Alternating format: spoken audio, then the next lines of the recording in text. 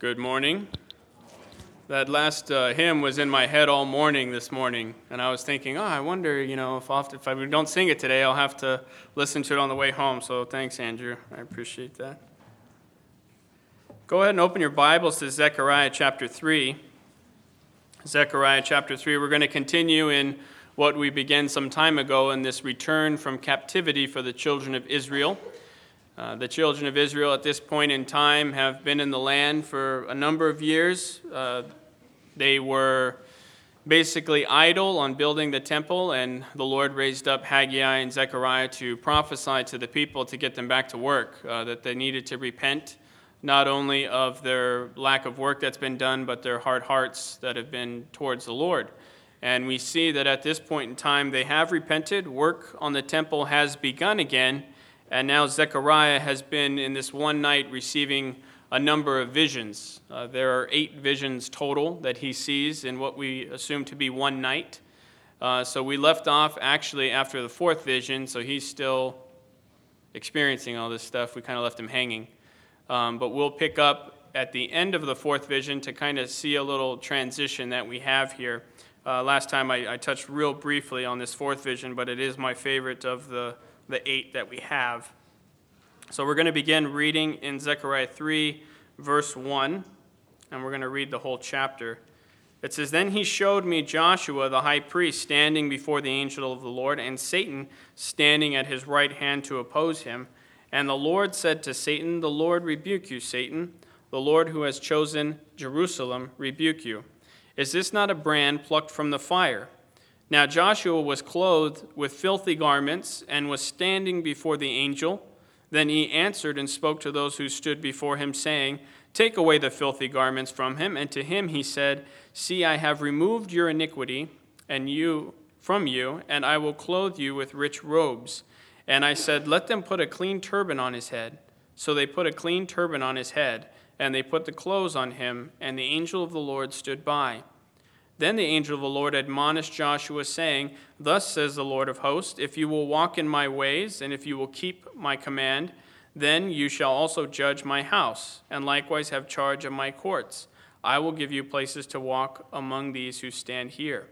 Hear, O Joshua, the high priest, you and your companions who sit before you, for they are a wondrous sign. For behold, I am bringing forth my servant the branch. For behold, the stone that I have laid before Joshua, upon the stone are 7 eyes. Behold, I will engrave its inscription, says the Lord of hosts, and I will remove the iniquity of that land in one day. In that day, says the Lord of hosts, everyone will invite his neighbor under his vine and under his fig tree.'" This is just, like I say, it's my favorite vision in Zechariah. It gives like this perfect picture of this man who is standing before the throne, Satan at his right hand accusing him, and he is dressed in filthy garments. They weren't just dirty, they were filthy. We think of old days in outhouses. Imagine running a garment through a bottom of an outhouse and then putting it on. That's basically what he was standing in front of the throne of God, and Satan was there accusing him. And of course, what Satan was saying is, this man is filthy. He is not able to stand before you. And we see the Lord speak and rebuke Satan and instruct that clean clothes be given to him. And we see Zechariah get so caught up in the moment, he chimes in from where he's standing, and he says, put a clean turban on his head too. And so we see that there's a fair mitre put on his head. And we see Joshua really as a representative of the people, as the high priest standing before God. And at the end of the chapter, we see that this is a sign given to him that the Lord is going to bring forth his servant, the branch. The branch is a common messianic title. We see it in Isaiah, we see it in Jeremiah, and we see it here in Zechariah. We'll see it again, Lord willing, this evening, and we're going to kind of focus a little bit more on the branch tonight. So I'm not going to go into too much detail on the branch here, but keep that in mind for tonight. Because the question that is asked is, what gives God the right to instruct clean clothes be given to Joshua the high priest? It's just because God decided, just God said so it happens. We see that it has something to do with the branch. It has something to do with this coming servant that makes all of this possible. And we see that it says, there's a stone that I have laid before Joshua. Upon the stone are 7 eyes. Behold, I will engrave its inscription, says the Lord of hosts, and I will remove the iniquity of that land in one day. In that day, says the Lord of hosts, everyone will invite his neighbor under his vine and under his fig tree. And this gives hint to a millennial kingdom. We see it in a number of different passages, those that come to rest under the shade of this vine or this fig tree. So we see that after this iniquity has been wiped away, that there will be peace on earth. And the children of Israel will finally be able to be the head of the nations and be able to relax under this vine and fig tree. So we just wanted to talk about that real briefly. Remember, we know, many of us have read through the book of Revelation of Jesus Christ, and so all of this is starting to sound kind of familiar. We know of the Day of Atonement, that it symbolizes that one day all of Israel, the Israel that is left, will see the Lord descend and put his feet on the Mount of Olives, and it says they will look on him whom they have pierced, and it says in that day he will wipe away their iniquity because they will believe. They will see him, and they will know that Jesus was in fact the Messiah, the king that was come to reign. So this is something that we know, but Revelation obviously wasn't written for almost 600 years after this. So we have a little bit of an advantage, a little bit more revelation from God, but this is what is being laid out so early. This is something that's been given to Zechariah, and we see that from this vision to the next vision, there's a little bit of a break. And we can kind of look at these first 4 visions as summing up the end for Israel, what Israel will see in the end. They'll see all of their enemies put down with the 4 horns and the 4 craftsmen. They'll see the measuring line being drawn out. This kingdom will be immeasurable without walls. The Lord will protect them, and they will see all of their iniquity put away. When we get into this 5th vision, it's kind of more dealing with what's going on with Israel at the current time. And we'll see that there's certain things God is doing through these visions to show and to give comfort for them in the here and now. Kind of like us, when we look at our lives and we think of our lives for the Lord, it is difficult when suffering. It is difficult when going through a tough time to think of the glories that will come, the glories that we have in Christ, the things that will be. That does encourage us, but to know that there's going to be some relief right now is encouraging also. And so that's what God's going to give Zechariah through these next visions, that he would be encouraged and be able to encourage the people right now. So, like I said, we've already gone over chapter 3 before, but I just wanted to touch on it because here in chapter 4, just these first couple of verses, it says, "Now the angel who talked with me came back and wakened me as a man who is wakened out of his sleep. And he said to me, 'What do you see?' So I said, 'I am looking, and there is a lampstand of solid gold with a bowl on top of it, and on the stand 7 lamps with 7 pipes to the 7 lamps. 2 olive trees are by it, one at the right of the bowl and the other at its left.'" So we see that there's this state that Zechariah goes into where it's almost like he falls asleep and he has to be awakened. It's not that he did fall asleep. It was as he had fallen asleep.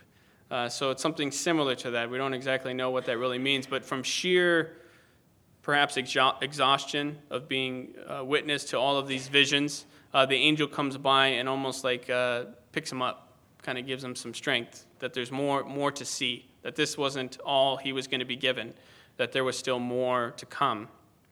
And so he wakens up Zechariah, and he says, "What do you see?" It's interesting, the structure of these things, how they play out. There's often a question asked, "What do you see?" And then Zechariah is going to say what he sees, and he may ask a question, or this interpreting angel may say, "Do you understand what you see?" And he says, "No, I have no idea what I'm looking at." And I think we have a principle being laid out here. If we come to the Word of God and we simply just read it and say, that's just what I see. That's what it says. And you say, "Oh, do you understand what it means?" Like, yeah, I understand what it means. We may miss out on what follows. We may not fully grasp what we're really meant to see. And there's certain things in here that it appears that had Zechariah said, "Yeah, I understand," that maybe there wouldn't have been an exchange, and we wouldn't have this in the Word of God. But with these men of God, what we notice is that they do question. And if they don't understand, they don't understand. They just say, I don't know what's going on. And that's okay. We don't know it all. And there's certain things in here that I don't understand. And we'll get to that. And if you understand, then we can clear it up. But so we'll make that clear today. So he asks him, what do you see? And so Zechariah just says, I am looking, and there is a lampstand of solid gold with a bowl on top of it, and on the stand 7 lamps with 7 pipes to the 7 lamps. So this is what he sees first, and this is extremely hard to picture. So he gives you this thing of this lampstand, a bowl on top. You have 7 lamps, and you have these pipes that go to these 7 lamps. How they're all arrayed and how it's all drawn out, there's a big disagreement, actually, on how it really looks. And I don't know. But this is essentially what he's seeing, a lampstand, all these pipes, and all of these lamps on it, 7 lamps. And he sees 2 olive trees are by it, one at the right of the bowl and the other at its left. And he sees these 2 olive trees standing up. And we're going to notice that from these olive trees, there is a branch that is dripping constant oil into this bowl that's feeding these 7 lamps. So the one thing we'll notice in these visions is it's the meaning that's important.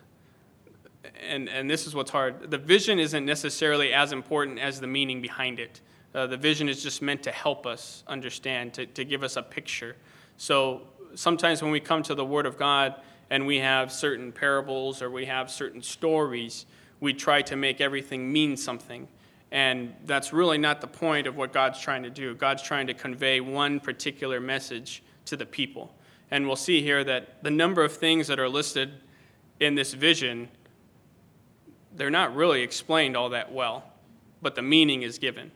And so we can kind of assume from the meaning what is meant by the picture. So this is what he sees, the 2 olive trees. Verse 4, so I answered and spoke to the angel who talked with me, saying, what are these, my Lord? Then the angel who talked with me answered and said to me, do you not know what these are? And I said, no, my Lord. So he answered and said to me, this is the word of the Lord to Zerubbabel, not by might, nor by power, but by my Spirit, says the Lord of hosts. Who are you, O great mountain? Before Zerubbabel you shall become a plain, and he shall bring forth the capstone with shouts of grace, grace to it. He gets asked, do you know what these are? And it's not really explained. He just says, this is the word of the Lord to Zerubbabel. So in that position, sometimes when you ask somebody a question and someone says, don't you know? You have a tendency to say, oh, yeah, no, I wasn't talking about that. I was talking about something else. But yeah, I get that. I know what you're talking about. So again, just the willingness to admit ignorance is key. That's the first step in learning. And people will often maybe feel hesitant to come up and to tell me I'm wrong on something. We have a thing with confrontation. There's a few here that I'm thankful for that aren't afraid of confrontation. Because if there's something wrong, it needs to be corrected. Because ultimately, we're not trying to lift up one another. We're trying to lift up the Lord. And so only what's right is what's glorifying.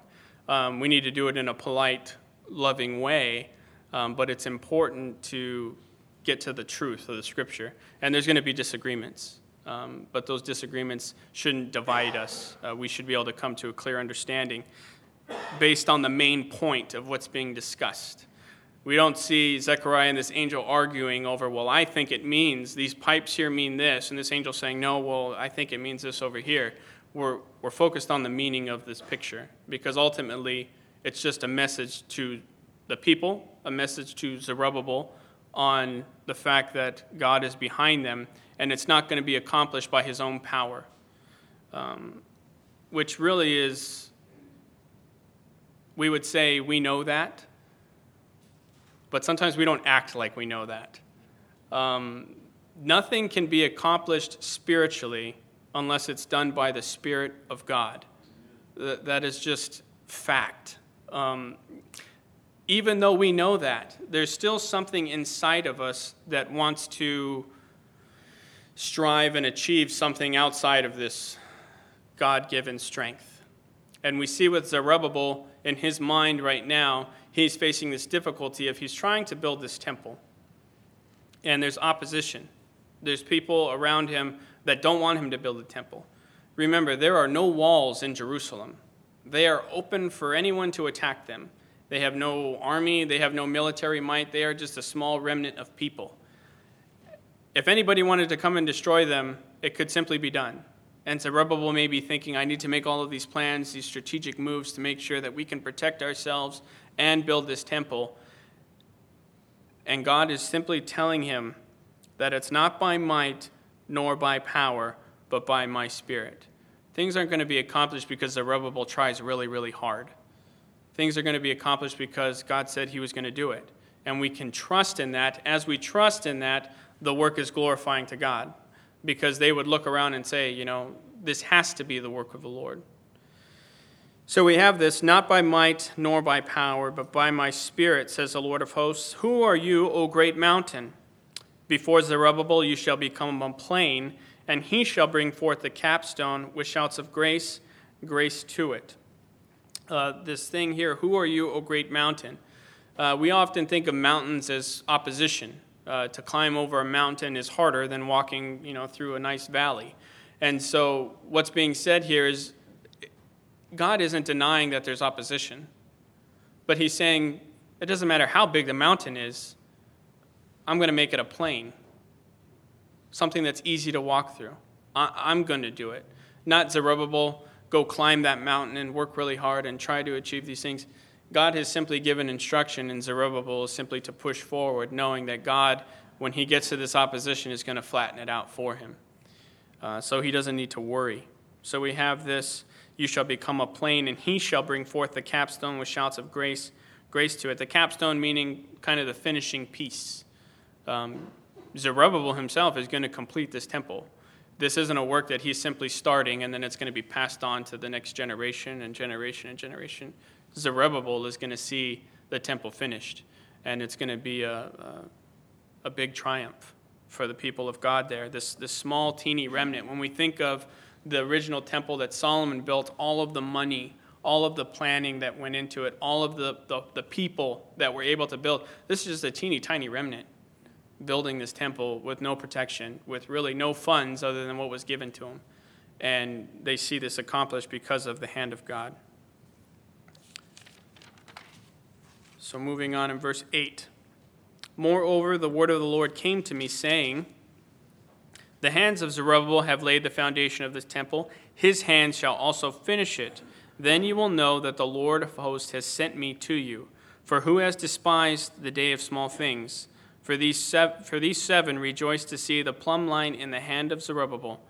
They are the eyes of the Lord, which scan to and fro throughout the whole earth. So we have here, in case he wasn't clear enough, in verse 7, that Zerubbabel will bring the capstone. In the back of their mind, sometimes there's still doubt. When God simply tells you something, our tendency isn't always just to believe it 100% and keep moving. Sometimes we need more. And that's why throughout the Scripture, normally things are mentioned more than once. The Lord really wants to make sure that you understand, that you get it. And we're here, it says, the hands of Zerubbabel have laid the foundation of this temple. His hands shall also finish it. Just again, to be more clear, this one man who is, remember, Zerubbabel would have been king. He was of the line of David. He was in that messianic line. If Israel had not gone astray and worshiped idols and refused to let the land rest, Zerubbabel would have been king of Jerusalem.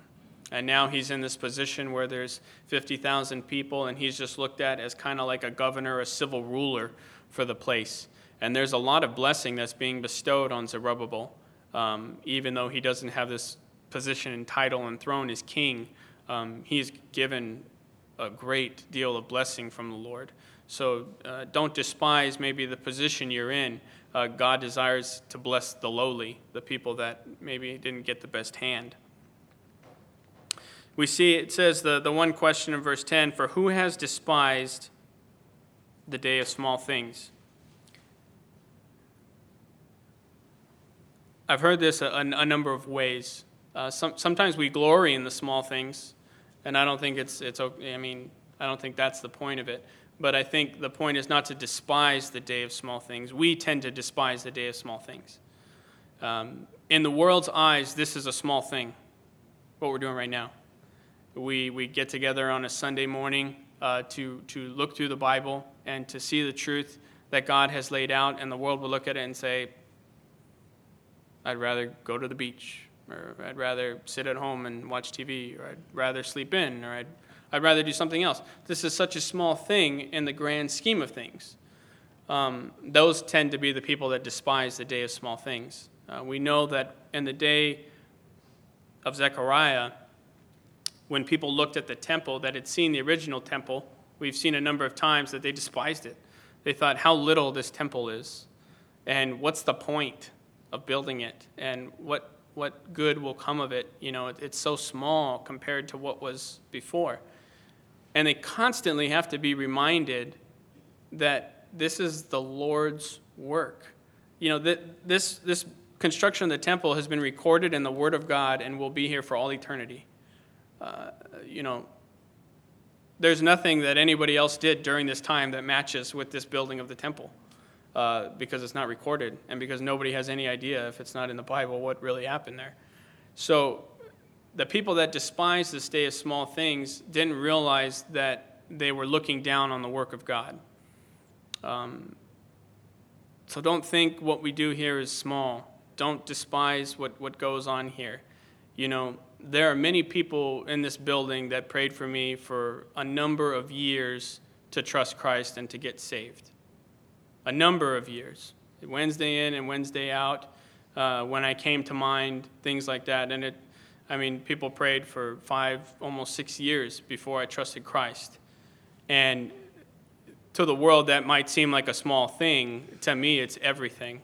I mean, I'm as thankful for that as I'm as thankful for anything. So we have to think of it this way with this evangelistic effort we're trying to do. There are thousands of people in this city. Thousands of people that would look at what we're doing and what we want to do, going door to door and preaching the gospel, that it would be a small thing. But to the one person that gets saved, it is the biggest deal in this universe. We have to keep that in mind. Don't look at what we're doing as something small. Don't despise what we're doing. Those days when you're tired, those days when it's hard, believe me, I understand. I know what it is to go outside and work and be in the sun all day and come home and Noah's running around and Kathy wants to take a nap because she's exhausted, pregnant, and watching him. And it's like, we got to hurry up and eat and we got to get to prayer meeting. You know, I know it's hard, but it's not a small thing. It's a very, very big thing. And we have here, people missed out. There were people at this time that didn't have the right attitude and really missed out on the blessing that God was providing at that given time. This is an opportunity, I believe, in this small assembly, as small as it is and as insignificant to the world as it is, God is very, very interested with what goes on here. And not only what goes on here, but what goes on in individual lives. That we tend to think, if I just commit this sin today, I won't do it tomorrow, or I won't do it the next time. Turning away from sin pleases God. It's not a small thing. It's a huge thing. We have no idea the angels, principalities, and powers that are watching us. And every moment we turn away from sin, it glorifies the Lord Jesus. Because we don't do it in our own power. Because we don't have enough power. It's by the Spirit of God. So in day-to-day life, let's not despise the day of small things. We have here, finishing verse 10, for these 7 rejoice to see the plumb line in the hand of Zerubbabel, meaning the 7 eyes that are on this stone. And we think of this stone comes from Daniel. These 7 eyes speaking of the fullness of the Spirit of God, the eyes speaking of the thing that sees. So when we think about it, these 7 eyes are meant to keep an eye on everything. But all 7 will be focused on the plumb line in Zerubbabel's hand when the work is complete. all these eyes that are meant to see everything else, but God is most focused on his people doing his work in the world. So they rejoice to see it. They are the eyes of the Lord, which scan to and fro throughout the whole earth. I'm going to pick up in verse 11. Then I answered and said to him, what are these 2 olive trees at the right of the lampstand and at its left? And I further answered and said to him, what are these 2 olive branches that drip into the receptacles of the 2 gold pipes from which the golden oil drains? Then he answered me and said, do you not know what these are? And I said, no, my Lord. So he said, these are the 2 anointed ones who stand beside the Lord of the whole earth. We see 2 questions asked, 1 answer given. So take that as you will. But he asked this question. Of everything that Zechariah has seen, there's 2 things he wants to know. What are these 2 olive trees at the right of the lampstand at its left? And I further answered and said to him, what are these 2 olive branches that drip into the receptacles of the 2 gold pipes from which the golden oil drains? So you picture these olive trees again and these branches that come off that are dripping the oil into this bowl. And Zechariah wants to know, well, what do these mean? We think of the lampstand representing the testimony of Israel, the testimony of God in the world. We often think of the lampstand and the light, speaking of God's testimony going out for people to see. And we see that the testimony is fueled by this oil that we know is the Spirit of God. But the question is, what are these 2 olive trees on the side? Because it speaks so frequently of Joshua and Zerubbabel, people have made the assumption that these 2 olive trees could be these offices of king and priest, and the branches at the certain time dripping oil could be Joshua and Zerubbabel. There would be many branches on this olive tree, but at this current time, king and priest, Joshua and Zerubbabel as the branches. If you go to Revelation, I believe it's chapter 11, don't quote me on that, but it talks about the 2 witnesses. And when it speaks of the 2 witnesses before the Lord, it speaks of them as his 2 olive trees. So we wouldn't assume that those are necessarily the king and priest, but they are the 2 witnesses that the Lord has placed on the earth at that time. So this is where these are the people that everyone is to look to gain insight from God. So that is this vision here of this lampstand and the 2 olive trees. And really the point of this vision is to show that the temple will be completed and Zerubbabel is going to finish it. That's the encouragement for the here and now. Again, we're not looking so far ahead. It's right here, right now. This man, Zerubbabel is going to finish the temple. Okay, we're going to keep going. In chapter 5, I'm going to begin reading in verse 1. It says, Then I turned and raised my eyes and saw there a flying scroll. And he said to me, What do you see? So I answered, I see a flying scroll. Its length is 20 cubits, and its width 10 cubits. So again, we have a vision. And if you have the old King James translation, I think it might say roll, a flying roll. It's really just a scroll. And he gives the measurements, which is really interesting. I often ask a lot of questions when I'm reading the Bible, and I think it's the best way to learn is to ask questions and find the answers. And so we have here measurements given, and my question would be, why does it give me the measurements? Why not just say a flying scroll? Like, I can imagine how big it is, but he gives me these measurements. So I go and I look and I see that the holy place is measured at 20 by 10 cubits. And then we see that Solomon's porch is measured at 20 by 10. So both measurements in the Bible have to do with the house of God. And what's interesting is if we look at 1 Peter 4:17, you don't have to flip there, it's just one verse I'm going to read. It says, For the time has come for judgment to begin at the house of God. And if it begins with us first, what will it be? What will be the end of those for those who do not obey the gospel of God? Speaks of the judgment beginning at the house of God, these measurements. So we can infer, we can't stand firm on anything, but we can see that these measurements were given for some reason, otherwise they probably wouldn't be there. And when we look through it, we see that both references reference the temple of the Lord, or the tabernacle. And so what we have here is this flying scroll, pretty good size measurements. When we think of 20 by 10, it's 30 by 15, so a pretty good size scroll in the air. And then we have in verse 3, then he said to me, this is the curse that goes out over the face of the whole earth. Every thief shall be expelled according to this side of the scroll, and every perjurer shall be expelled according to that side of it. This idea of perjurer is taking the Lord's name in vain, and we'll see that as we continue on in this portion here. What's interesting is this is the curse that goes out not just over Israel, but over the face of the whole earth. So he sees this scroll flying in the air, and when we think of something flying, we think of something that has some speed to it, that it's going fairly fast. And we see that he can read something on one side of the scroll, and he could read something on the other side of the scroll. It doesn't mean that's all that's written there, but that these things that they're able to read represent this side, and these things he's able to read represent this side. What's interesting, if we think back to the Ten Commandments, we think of the Ten Commandments as written on two tablets.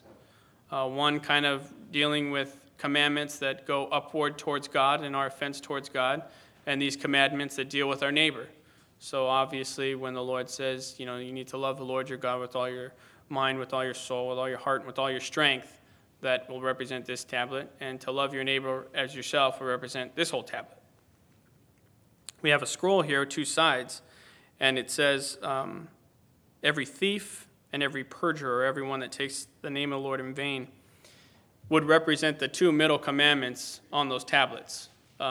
We would see that the third commandment against the Lord would be to not take his name in vain, and the third commandment over here is not to steal. So these may be referencing this whole piece here. So as this curse goes out for everyone to see, it goes out through the whole earth. You might say that the Ten Commandments were only given for the children of Israel. And I would say, in a sense, yes. They were given. Israel came into this covenantal relationship based on all the commandments that God had laid out, that if they would obey, they would receive certain blessings. But there's certain things in these commandments that show us the character and nature of sin and our need for a Savior. So it's not that we're going to be condemned because of the Ten Commandments. The Ten Commandments are actually supposed to help us and point us to the fact that we need a Savior. We're condemned because of our sin. And the sin could be against our own conscience. The sin could be against God's judgment, going against our own thinking. But by nature, we are sinners. And this is how it's revealed to us. It says in verse 4, I will send out the curse, says the Lord of hosts. It shall enter the house of the thief and the house of the one who swears falsely by my name. It shall remain in the midst of his house and consume it with its timber and stones. Not only will it destroy the individual, but it's going to destroy all the individual has. The curse is so intense that it not only affects the person, but it affects all that they possess. So as we're going through this portion, and we're thinking of all of these visions taking place, we have to remember we've just been shown that we're not going to achieve anything by our own might or by our own power. We're going to achieve things by the Spirit of God. Well, why would we try to achieve something without the Spirit of God?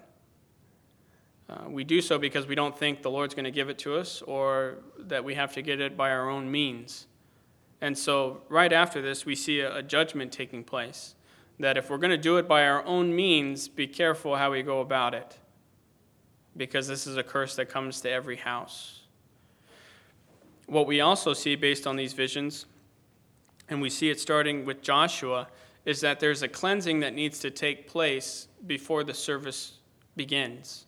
We think of Joshua as a representative of the people. There needed to be a cleansing take place before this work could be completed, before this work could be accomplished. And so what we have here is this order of God being pointed to, that we're not to try to strive and achieve things by our own means or by our own abilities. And I think that's very appropriate for today, because I often find myself in positions where I'm thinking really hard about how to make something happen. And I don't know if you guys are like me, but, if I do it this way and I go about it in that way and I get everybody here on this day, then I think, it'll take place and the Lord will do great things. Instead of just praying, Lord, will you do this great thing and will you help me day to day? I need help today. I can't worry about tomorrow. I don't even know if I have tomorrow.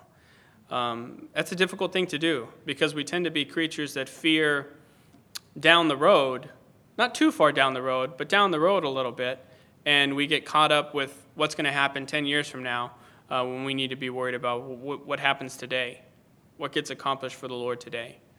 And tomorrow worries about itself, is what the Bible says. Don't worry about it. It'll worry about itself.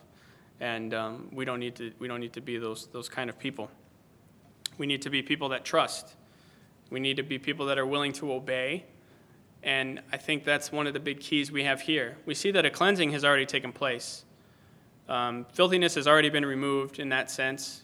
One day God will put it away. But this is a curse going throughout the land. Does that strike fear into you? Does that make you afraid? My dad approached me the other day, and he was talking about a portion he's been reading his Bible, praise the Lord, and he's been in Matthew, and he was reading through a parable of the sower. The sower went out to sow, and he sowed good seed. And then it says the enemy came at night and sowed bad seed. And it said the wicked grew up with the righteous, and you have the wheat and the tares. And it said the angels came and they say, do we pull them all out now? And he says, no, wait till the harvest, and then when you take them all up, throw all the tares in the fire. And it's this portion that makes a strict divide between the righteous and the wicked. And in our heart of hearts, when we think about it, we know we don't fall in the righteous category by ourselves, if we're willing to admit that. And I think it scared the disciples, because when you see him asking, the Lord gave a number of parables. 3, I think he gave 3 at the time, but they only asked him about the one. They wanted to know, does this really mean what we think it means? Because the question after that is, well, who survives? Who makes it? Like, who's righteous then? If the wicked all get, and the wickedness is just this small little thing that they've done, who would survive? And I think that's the question. The same thing with this curse that goes out through all the earth and will destroy everyone that's ever stolen or everyone that's ever sworn falsely by the name of the Lord. Remember, these two represent the whole. Any lie. We also think of the rich young ruler who came to the Lord. Lord, what must I do to inherit eternal life? And the Lord gives a number of commandments, because in a sense, I guess you could do it if you could be without sin. You could, I guess, in a sense, do it. And so the Lord tells him, this is what you must do. And he says, I've done all those from my youth. He didn't say before his youth, but from his youth. As far as he could remember, he's done it all. And the Lord says, okay, one thing you lack. Go and sell all that you have and give it to the poor and come and follow me. And it said it went away sorrowful because he had great possessions. And what was the Lord showing him? The Lord was showing him that he did not love the Lord his God with all his mind, with all his heart, with all his soul, with all his strength. It was evident in the fact that he didn't want to give up what he had for the Lord. So in that one act, we see that this man was shown he's not able to inherit eternal life. He's not able to achieve it on his own. Because the question is, what must I do? What must I do? We have here a curse that's going out, a curse that will consume. And if we were honest people and you didn't know the Lord, the question would be, what must I do to avoid this curse coming to my house and destroying me and everything I have? And it has to do with his servant, the branch, the Lord Jesus Christ, the one that came to suffer. We say that he became a curse for us. This idea here as well. He hung on a tree For a man to hang on a tree was a curse. For the law to be put on somebody, that was a curse. All these cursings. We even think of the thorns being beaten onto his head. The thorn is a symbol of the curse of God in Genesis. Because of the sin, they had to till the ground, and thorns and thistles would come up, and that would be a symbol of the curse of sin. Beaten on the Lord's head. We think of the Lord bearing the curse of God for us. The same way we see Joshua in filthy garments, we are no different. We are the same way, filthy garments. And we see that the only way is for the Lord to say, remove them and give them a clean robe. And we see there's only one way, and it's through the Lord Jesus Christ. He shed his blood so that we could be cleansed from our filth, from our sin. We have here in this idea that judgment is going to take place at this current time, and it's actually going to go out to many of Israel's enemies. And we'll see that continue perhaps tonight. This judgment that goes out from God, and indeed the result of it. Ultimately, Israel will have its place. Ultimately, they will be in the land, the church will be raptured, and the whole world will basically turn against Israel and try to destroy them. And which is basically what the world's been trying to do for millennium now. They've tried, but they haven't been able to. It is the one strange thing in history to have so much hate against one group of people, and yet for that group of people to still exist and to still be identifiable. So what we have here is this idea. For us as an application, are you afraid of the curse coming to your home? Are you afraid of the curse coming and consuming you? If you've trusted Christ, you're not afraid because we know he's already paid it. If you haven't trusted Christ, you should be afraid. That's the point of the passage. And if you haven't trusted Christ, you do need to talk to one of us. So what we can learn from this morning's message, a few things. We have to be cleansed before we can serve. Can't serve with dirty hands. The Lord gets no glory in that. And it's something that we need to do. We need to confess. We need to acknowledge our sin. We need to repent. And we need to continue doing the work. That's one thing. We need to understand that it's by the Spirit of God, not by our own might. We need to not despise the day of small things. Remember, we only have today. Let's make it count. And what may seem small, even in our own eyes, may be big for someone else. We know it's big for the Lord, but it may also be big for someone else. We have a meeting today at 2:30 for evangelism. If you are interested in helping out in a small thing, see Russ so we can get a head count for everybody that will be involved, and that we can see the Lord lifted up and glorified. Again, not by might nor by power, but by his Spirit. Let's go ahead and close in prayer. Heavenly Father, we do thank thee for this time you've given to us to open your word. We thank you, Father, that even though this was a message to Zechariah and to the children of Israel at this time, that it is such a blessing to us. We pray that it would encourage our hearts, that it would let us know that your work is still to be accomplished in this world, and that we are still here to be used. We pray, Father, that we would be cleansed of all of our sin and wickedness and doubt. Father, that we would strive forward with pure and clean hearts, and that we would allow the Spirit of God to work in and through us. We ask for the rest of this day, for this meeting this afternoon, and for tonight to all be glorifying to your name. And we ask all this in Jesus' name. Amen.